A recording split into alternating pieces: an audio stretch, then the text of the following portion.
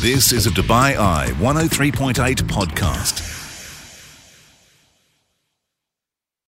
This is the Bite-Sized Business Breakfast podcast. Best bits from Monday, December the 11th. We spoke to the GM of Rove Expo. It's the only hotel on the COP28 site, bang in the middle of all the action. It's actually been taken over by the organisers for the duration of COP28. Nila Penderovsky is the GM at Rove Expo, so we've got a bit of insight into who she'd been entertaining, what events had been taking place at Rove Expo, how that compared to other major events down here, but also what's coming up at the end of this year in 2024. Talking all things COP28, we caught up with the CEO of Green Touches Echoes of Sustainability. Adrienne Doolan joined us live on the show. We'll talk about the new initiative and the new programme that was announced at COP28 by the UAE government over the course of the weekend. A new commitment to climate change and, of course, the adoption of new policies here in the country. One person who's been very much involved in the negotiations at COP28 is Estonia's Vice Minister of Climate. Kristi Klaas was kind enough to take herself away from those negotiations for a few moments to speak to us live in our pop-up studio up at Expo City to give us a little indication as to what sort of negotiations were going on and what they looked like. Plus, COP28 President Sultan Al Jabr has been very vocal over the weekend, urging delegates to come to an agreement, to not waste time and, of course, try and push forward for that all-important agreement before the end of COP28. Something that we asked Ed Bell from Emirates NBD for his thoughts on as well. That's all right here on the Bite-Sized Business Breakfast podcast.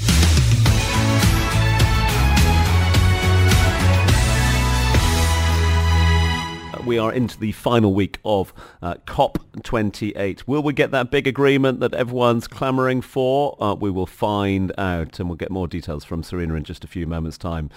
Sultan Al Jabr has been very vocal over the course of this weekend, telling his climate negotiators to get a wriggle on at the moment. Why does the global economy need a climate deal? Well, that's a question we put to Ed Bell, Senior Director Market Economics at Emirates NBD. The point of getting a global deal on emissions at COP is that carbon in the atmosphere doesn't recognize national boundaries or borders, so emissions from one country are going to negatively impact countries all around the world. COP has normally operated on a consensus basis, so getting agreement from all participants on a final statement or a plan. For this COP, there has been some vocal resistance from oil-dependent economies and companies against the idea of a phase out of fossil fuels, and they've been seeking rather to try and focus the discussion on emissions. Now, a global climate deal would undoubtedly be more impactful than just a bilateral or a multilateral agreement among several emitters. But of course, the more nations you're trying to get on board with a deal that's particularly going to mean a substantial transformations of their economy, that's going to be even more difficult.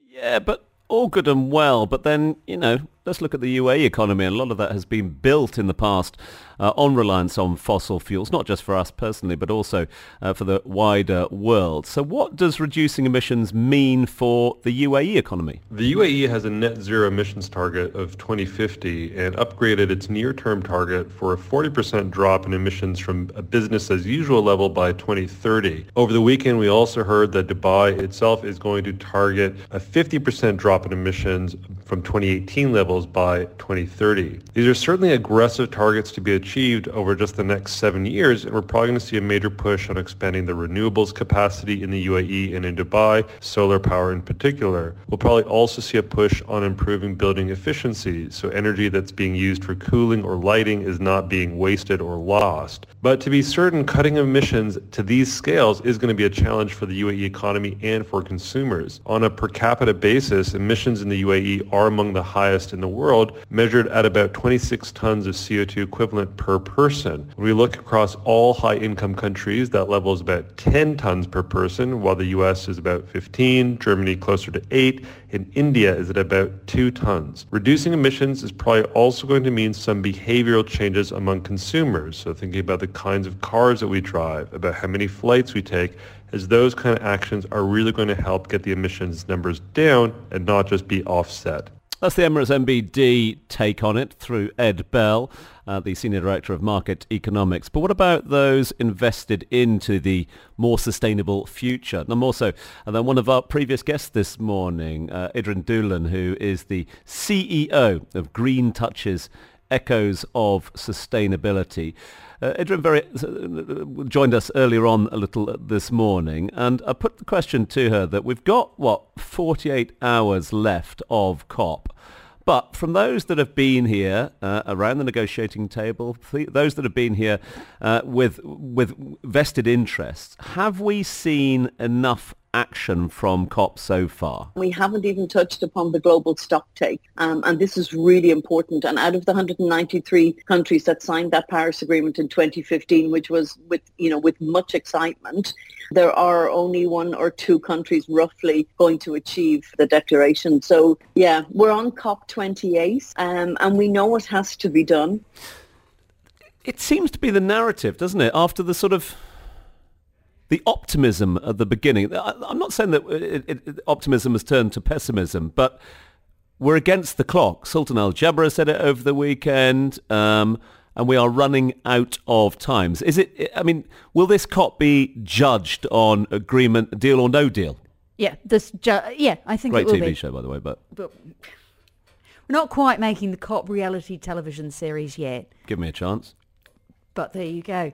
I think it will be judged on what agreement is reached and what countries agree to sign up to. Last year, Sharm COP27, was lauded for the fact that it was agreed that we would establish a loss and damage fund. Money needs to be put into that, but it's also about whether or not we get the wording that a lot of people want on the emissions, and the agreement to stick to that 1.5 degrees above the pre-industrial levels and not let it slide to a 2 or a 3. This is the Bite-Sized Business Breakfast, exclusively on DubaiEye1038.com. And there is a certain irony in giving you the oil price as we look at an agreement that needs to come out of COP in the next couple of days, including the future of fossil fuels, phase down or phase out, and how to make emissions targets fair for everybody. The COP28 president, Dr. Sultan Al Jabr, has urged negotiators to work faster as we sit in the final 2 days of the conference. But what does that actually look like behind closed doors? From the negotiating table, we are very pleased to be joined this morning by Kristi Klaas, who is Estonia's Vice Minister of Climate. Thank you for joining us.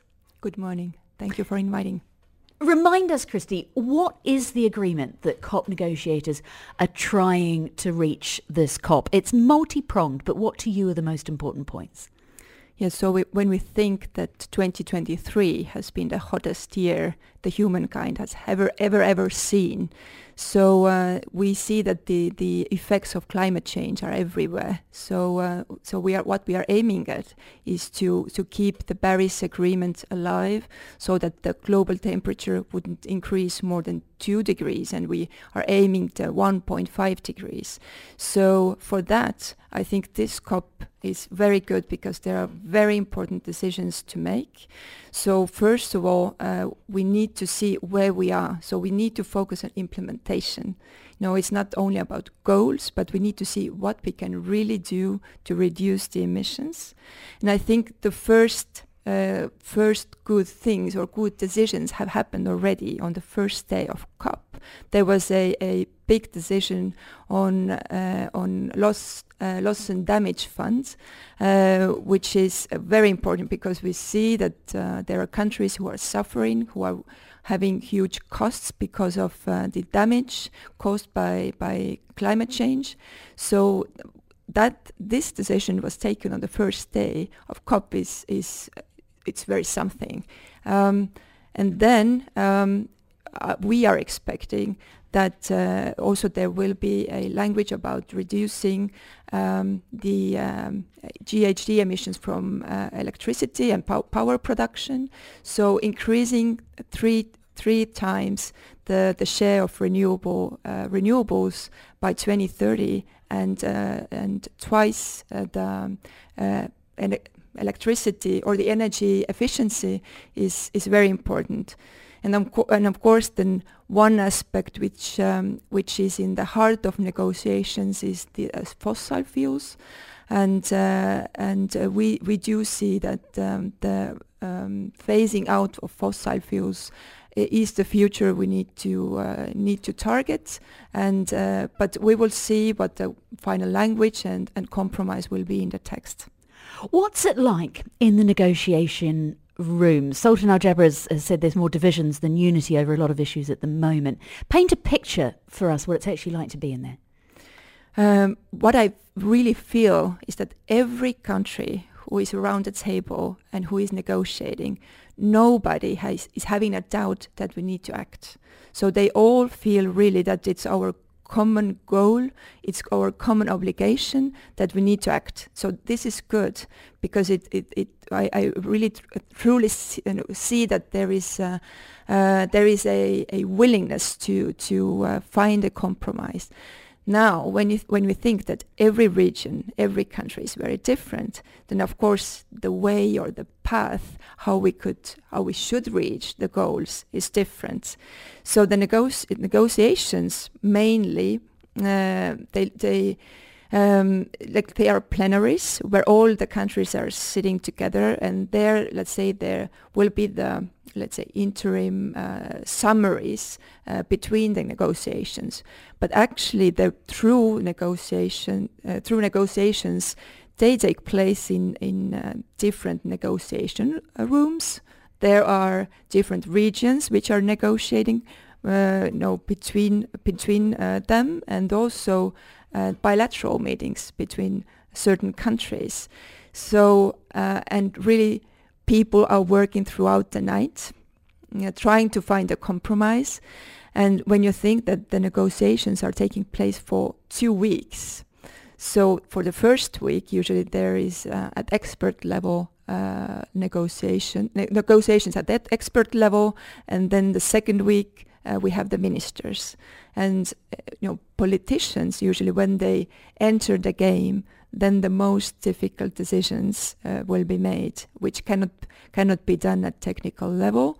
So now we are in the final days of the negotiations, and we do see it's getting more tense, but there is a huge willingness to be successful, to really agree on common text. Is it all done at the table? I mean, what's the environment like? Are people having conversations in hallways? Have we got, for those, particularly as you say with the negotiating teams, sort of people working through the night, ordering takeout, sleeping under desks? How does it actually function? Actually, it's behind the closed doors. So it's not accessible to the wider public, so there are only negotiators. And it's very dependent on the region, whether all the countries can speak on their own, or whether do they have the common positions. For example, European Union speaks with one voice, although we have 27 member states, then we have a common position in the negotiations. But yesterday there was a special way of negotiations. It's typical for this region, Majlis, and there really it was urged by the president of COP that we shouldn't just put the positions on the table, but speak from heart to heart. Really leave the positions behind and try to speak from the heart.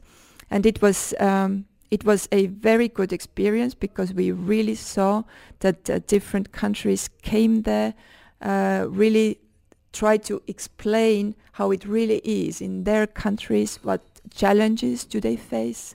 So I hope that it was one step closer to the agreement. We've only got 30 seconds left with you. Do you think we'll get an agreement on time? I think there will be a great focus to be on time. Let's say on Tuesday, the COP president yesterday said that we will have an agreement, we will have a text, and we will be successful. So let's cross fingers that we can do it. 20 seconds. You said phase out earlier. Is that Estonia's viewpoint? You need to see phase out rather than phase down? Yes, we do see that there should be a phase out of fossil fuels and also fossil fuel subsidies. Estonia has been dependent on fossil fuels for 30 years, but we see that it can be done. Well, thanks so much for joining us this morning. I mean, I know this is busy for you. Kristi Klaas is Estonia's Vice Minister of Climate, giving us a bit of insight into what negotiations are like. Thank you for your time. Thank you. Catch up on the business headlines with the Bite-Sized Business Breakfast. Right, let's look at some of the big climate stories that have been emanating from COP28 over the course of this weekend. And yesterday, the UAE setting out a new green-powered action plan. What's it for? It's aimed at driving efforts to achieve new environmental goals here in the UAE. Sheikh Mohammed bin Rashid, the Prime Minister and ruler of Dubai, set out the sustainability strategy at a meeting of the Cabinet, which was held, in fact, here at Expo City, Dubai, hosting, of course, the key COP28 climate conference. He said that 10 initiatives and decisions were approved during the ministerial gathering, including the adoption of a framework for the Biodiversity Strategy 2031. So, yet more positive sentiment, yet more positive moves from the UAE. Will they be adopted? Well, let's find out from somebody who's very much invested into a more sustainable future. So much so that she set up her company with that very principle at its heart. The CEO and founder of Green Touches, who's been a leading light and certainly a leading voice in a sustainable business future that challenges the status quo. Her own business itself challenges the status quo of the cleaning and facility management industry here in the UAE and the wider Middle East region as well. It has been for several years now. It's a warm welcome to the show via Microsoft Teams this morning to Adrian Doolan, the CEO of Green Touches, Echoes of Sustainability, who joins us live on the line. Adrian, thanks so much indeed for your time. Sure. Good morning. Nice to talk to you. Obviously, you've been going through the latest announcement from Sheikh Mohammed and the new plans that have been put in place. Your reaction to the announcement? Yeah, I mean, I love all these plans, and it's all driving sustainability forward in the right way. But it's just been overwhelming over the last 10 days, and the announcements are shooting out from everywhere. But it's acting upon these that's the important part. We all know now our time limit for reaching 1.5. So brilliant, and kudos in this region. We are so ahead, I think, of and pushing ahead with the leadership. But we have to act on them, and that's always where I'm a little skeptical, if I may say. And I appreciate that. Thank you very much indeed for your honesty on that, because I think that's always been one of the concerns with COPs, is it not, is that there's a lot of chat and not enough action. That was one of the call to arms from Sultan Al Jabr at the beginning of COP28 here in the UAE. Have we seen enough action? Appreciate that we've still got 48 hours left of COP. Yeah, personally, no, I don't think so. I mean, I was at COP in Sharm el-Sheikh last year in the blue zone. This year I have been in the green zone, which is just hyperactive. There's so much going on, so many conversations. And finally, the SMEs have been brought to the fore, which is fantastic. So we've had many opportunities from Expo City Dubai Pavilion and Abu Dhabi Sustainability Week to bring the SMEs to the fore, which is fantastic. But we've 2 days left, and we haven't even touched upon the global stocktake. And this is really important. And out of the 193 countries that signed that Paris Agreement in 2015, which was with much excitement, there are only 1 or 2 countries roughly going to achieve the declaration. So, yeah, little bit not disappointed, but we're on COP28. And we know what has to be done. And, if I can just ask you one question, if you had an illness and pain that you knew you could do something about immediately, would you do something about it? Yeah, you'd address it. Right. Well, for me, this whole climate action, climate justice is like it's a thorn in the side of Mother Nature. We really all know what to do. We really, really do. It's just pushing forward and people being strong enough to stand up and say, right, this is what we need to do. If it means we make a little bit less profit, we have to do it because humanity is at risk here. It's not a joke. The science is there. We're pushing forward, but we're not pushing forward fast enough. And it's I'm going to be probably gone and pushing up a daisy somewhere, but my children will be here and their children and the rest of the children of this world. And I think we're failing the youth, to be honest with you. So let's address that because, Adrian, I mean, you, as I mentioned in the intro, you set out to make your company more sustainable. You've been recognised and named in Forbes Middle East as one of the most or 10 most sustainable startups here in the Middle East, the team at Green Touches. For the company owners out there at the moment saying, how do I become more sustainable? What's your fit for them? Is it something that can be addressed overnight? No, it's baby steps. And I think that people often get very overwhelmed when they have a look at all the, the different strategies and the different mechanisms. How do I do this? To get on this race to zero, the SME climate hubs, how do we address all of these? So I think it can be overwhelming, but my message is always just start slowly because every individual action that we do, it actually does matter. So I think that's the main thing. I think people should not get disheartened, but we should all start taking action and small steps, and it does, cumulative community actions, they do make a big difference, definitely. And as your actions, Clean Touch, is that having knock-on effects? Sorry, Green Touches, is that having knock-on effects with the cleaning and facility management industry as a whole here? Are others learning from your lead? No, unfortunately not. Actually, it's quite disappointing because we're 8 years trying to drive forward for creating decent indoor air quality, non-toxic products, which is great for the employees, great for clients, great for buildings when you're sitting in an office all day. And we're trying to pay double the salary rates for our staff, treat them with respect, no screaming, shouting, talk to them, involve them. But we're fairly much like flamingos standing down at Ras Al Khor on the one leg. So disappointingly, I would say, that it's not penetrating into the market deep enough. Because again, it's this whole, profit. And if you start to sacrifice people and planet above profit, then we all know what's happening. So it's difficult, and there's many impactful organizations that I'm part of a huge organization called Sustain UAE. We started off as a WhatsApp group a few years ago with 3-4 people. We're now nearly 400 people. And we've had many opportunities actually at in the green zone, which has been fantastic. But we're struggling. We're all struggling because we put impact before anything else. Yeah. Because that's what you want to do. Like, I want to be a change maker. I want to be able to see that I have made at least a small bit of difference.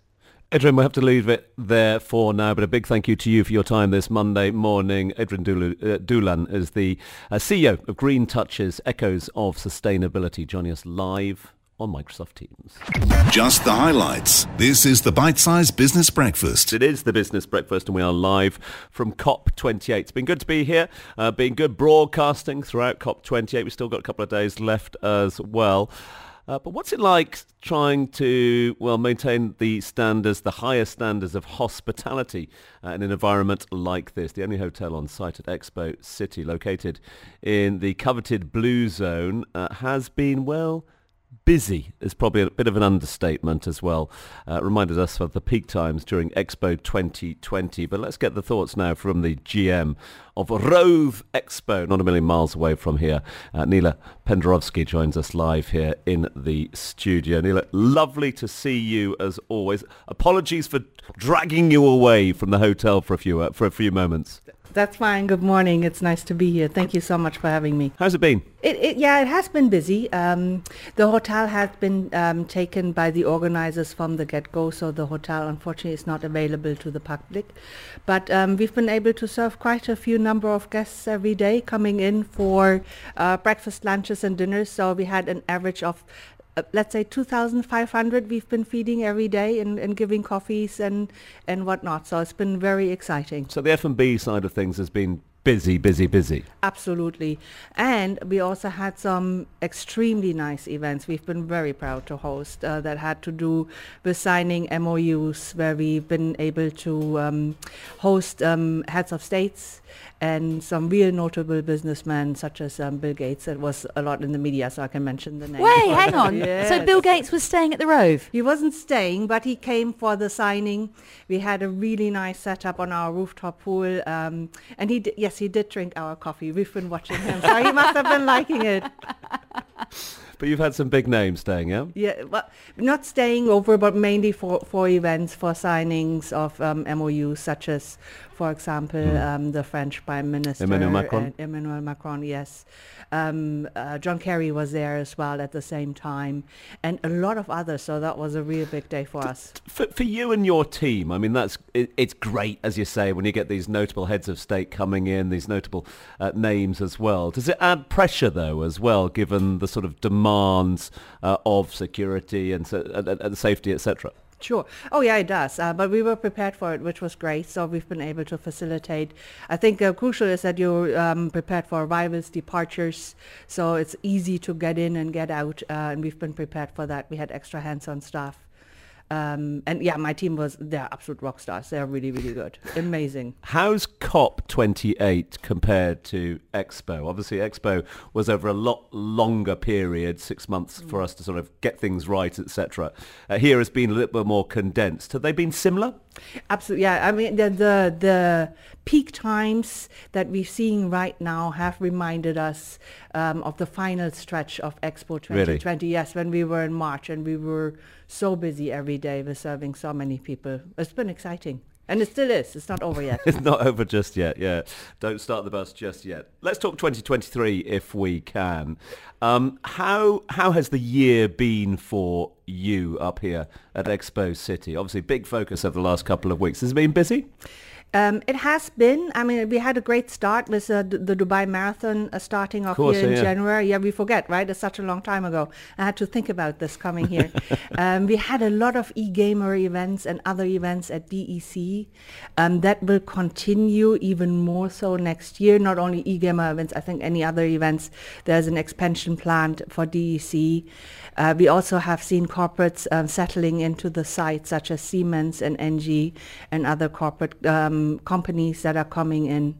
And I think in general the area has gotten so much more busy, Dubai South, with its expansion. So we're seeing a lot of walk-in customers as well. Yeah, it's interesting, isn't it? When a lot more residents now living up here in the apartments as well. So there's a lot more activity as well. What's 2024 look like for you? Well, as I said, I think the expansion of DEC will help a lot in bringing more business onto the site. There will be a further development for Expo City, more people moving in. They're building apartments right now, which also will give more to the site. We will start now, right after COP with the Winterfest. We shouldn't forget, it's Christmas, right? And that will be really nice, a really nice activity. Last year was very successful, so the plan is to do something similar, I believe. So we will be relatively busy right from the get-go after COP. We're starting with around 50% occupancy, and then that will definitely climb. No, I was just wondering how much of that occupancy is long stay versus short stay, because that's one of the thing with the roves around the city, isn't it? You tend to be home to people who are really bedding down. Yeah. Well, for COP, we had to empty out the hotel and make it blue zone ready. So after, we would be looking at least 10 to 20% occupancy for long stays, which means people are staying with us, our rovers, as we call them, are staying with us more than 30 days. What does Blue Zone really look like? What does a COP attendee need that normal guests maybe wouldn't? Well, you are also in the Blue Zone, so we all have our accreditation with us. So we have to go through a security check, very similar to Expo 2020 times, and we have to get a pass, which actually is handed to us by the United Nations. Are people working round the clock, though? Are they, up and I don't know, sitting downstairs drinking coffee at 2 o'clock in the morning, hashing over papers? Yes, we have been prepared for that on a 24/7 basis. Room service, our barista is working 24/7. We have added staff. There are people definitely working into the wee hours and starting relatively early again. So reopening to the public from the 18th, is that right? That's correct, yes. Okay, so Yes. in terms of as you say, the seasonal period that we're coming into at the moment, some big plans up here. The Winter Village is opening up pretty soon, and Yes. you could be part of that, yeah? Absolutely. Yeah, we are right adjacent to it, which is always really nice. The Winterfest, I think, will be in the Wasseldome, Dome, which we're right next door of. And then is, I think, venturing out to the other side of us. So it will be a nice event happening. And as we come towards the end of the year, busy time, not just for the Rove Expo City, but also, of course, for the Rove brand in general as well. I mean, you look back on 2023, has it been a good year for all things Rove? Absolutely. I mean, Rove has been busy throughout. Downtown, well established by now. All the downtown hotels. We have La Mer as well. But also uptown has become much more busy with Marina, the parks, and us. It's great. In terms of, I mean, I remember, Neela, when we sort of first met, and, and Rove was different. It was a different approach to hospitality. As we now sit, a lot of other brands have come to market, not looking to replicate, but certainly looking to do something similar as well. Do you think Rove has sort of set standards in many ways of the way that you can stay in this city? We just always focus on our brand and our and have, I think, set our own standards for us what hospitality looks like in a mid-scale artsy lifestyle hotel, and we just focus on continuing to expand the brand and continuing to work on our signatures and maybe redefining them from time to time. More Roves in 2024? Yes, Russell Kema is around the corner, another resort. Yes, we are looking forward to that one. Neela, can't thank you enough. I'm going to let you get back. I know it's a busy time for you. All the best for the remainder of COP28. All the best for the festive season as well. And thank you so much indeed for joining us and bringing coffee as well. Thank you. Yes, of course. Yes. We're just around the corner. And as I said, we're there for you 24/7 if you need a coffee fix. You're too kind. Bless you. Thanks so much indeed to the GM of Rove Expo here on the Expo site. Joining us live here in studio, Neela Pendarovsky. This is the Bite-Sized Business Breakfast, exclusively on DubaiEye1038.com. You've been listening to a Dubai Eye 103.8 podcast. To enjoy lots more from Dubai Eye in the United Arab Emirates, just go to DubaiEye1038.com or find them wherever you normally get your podcasts.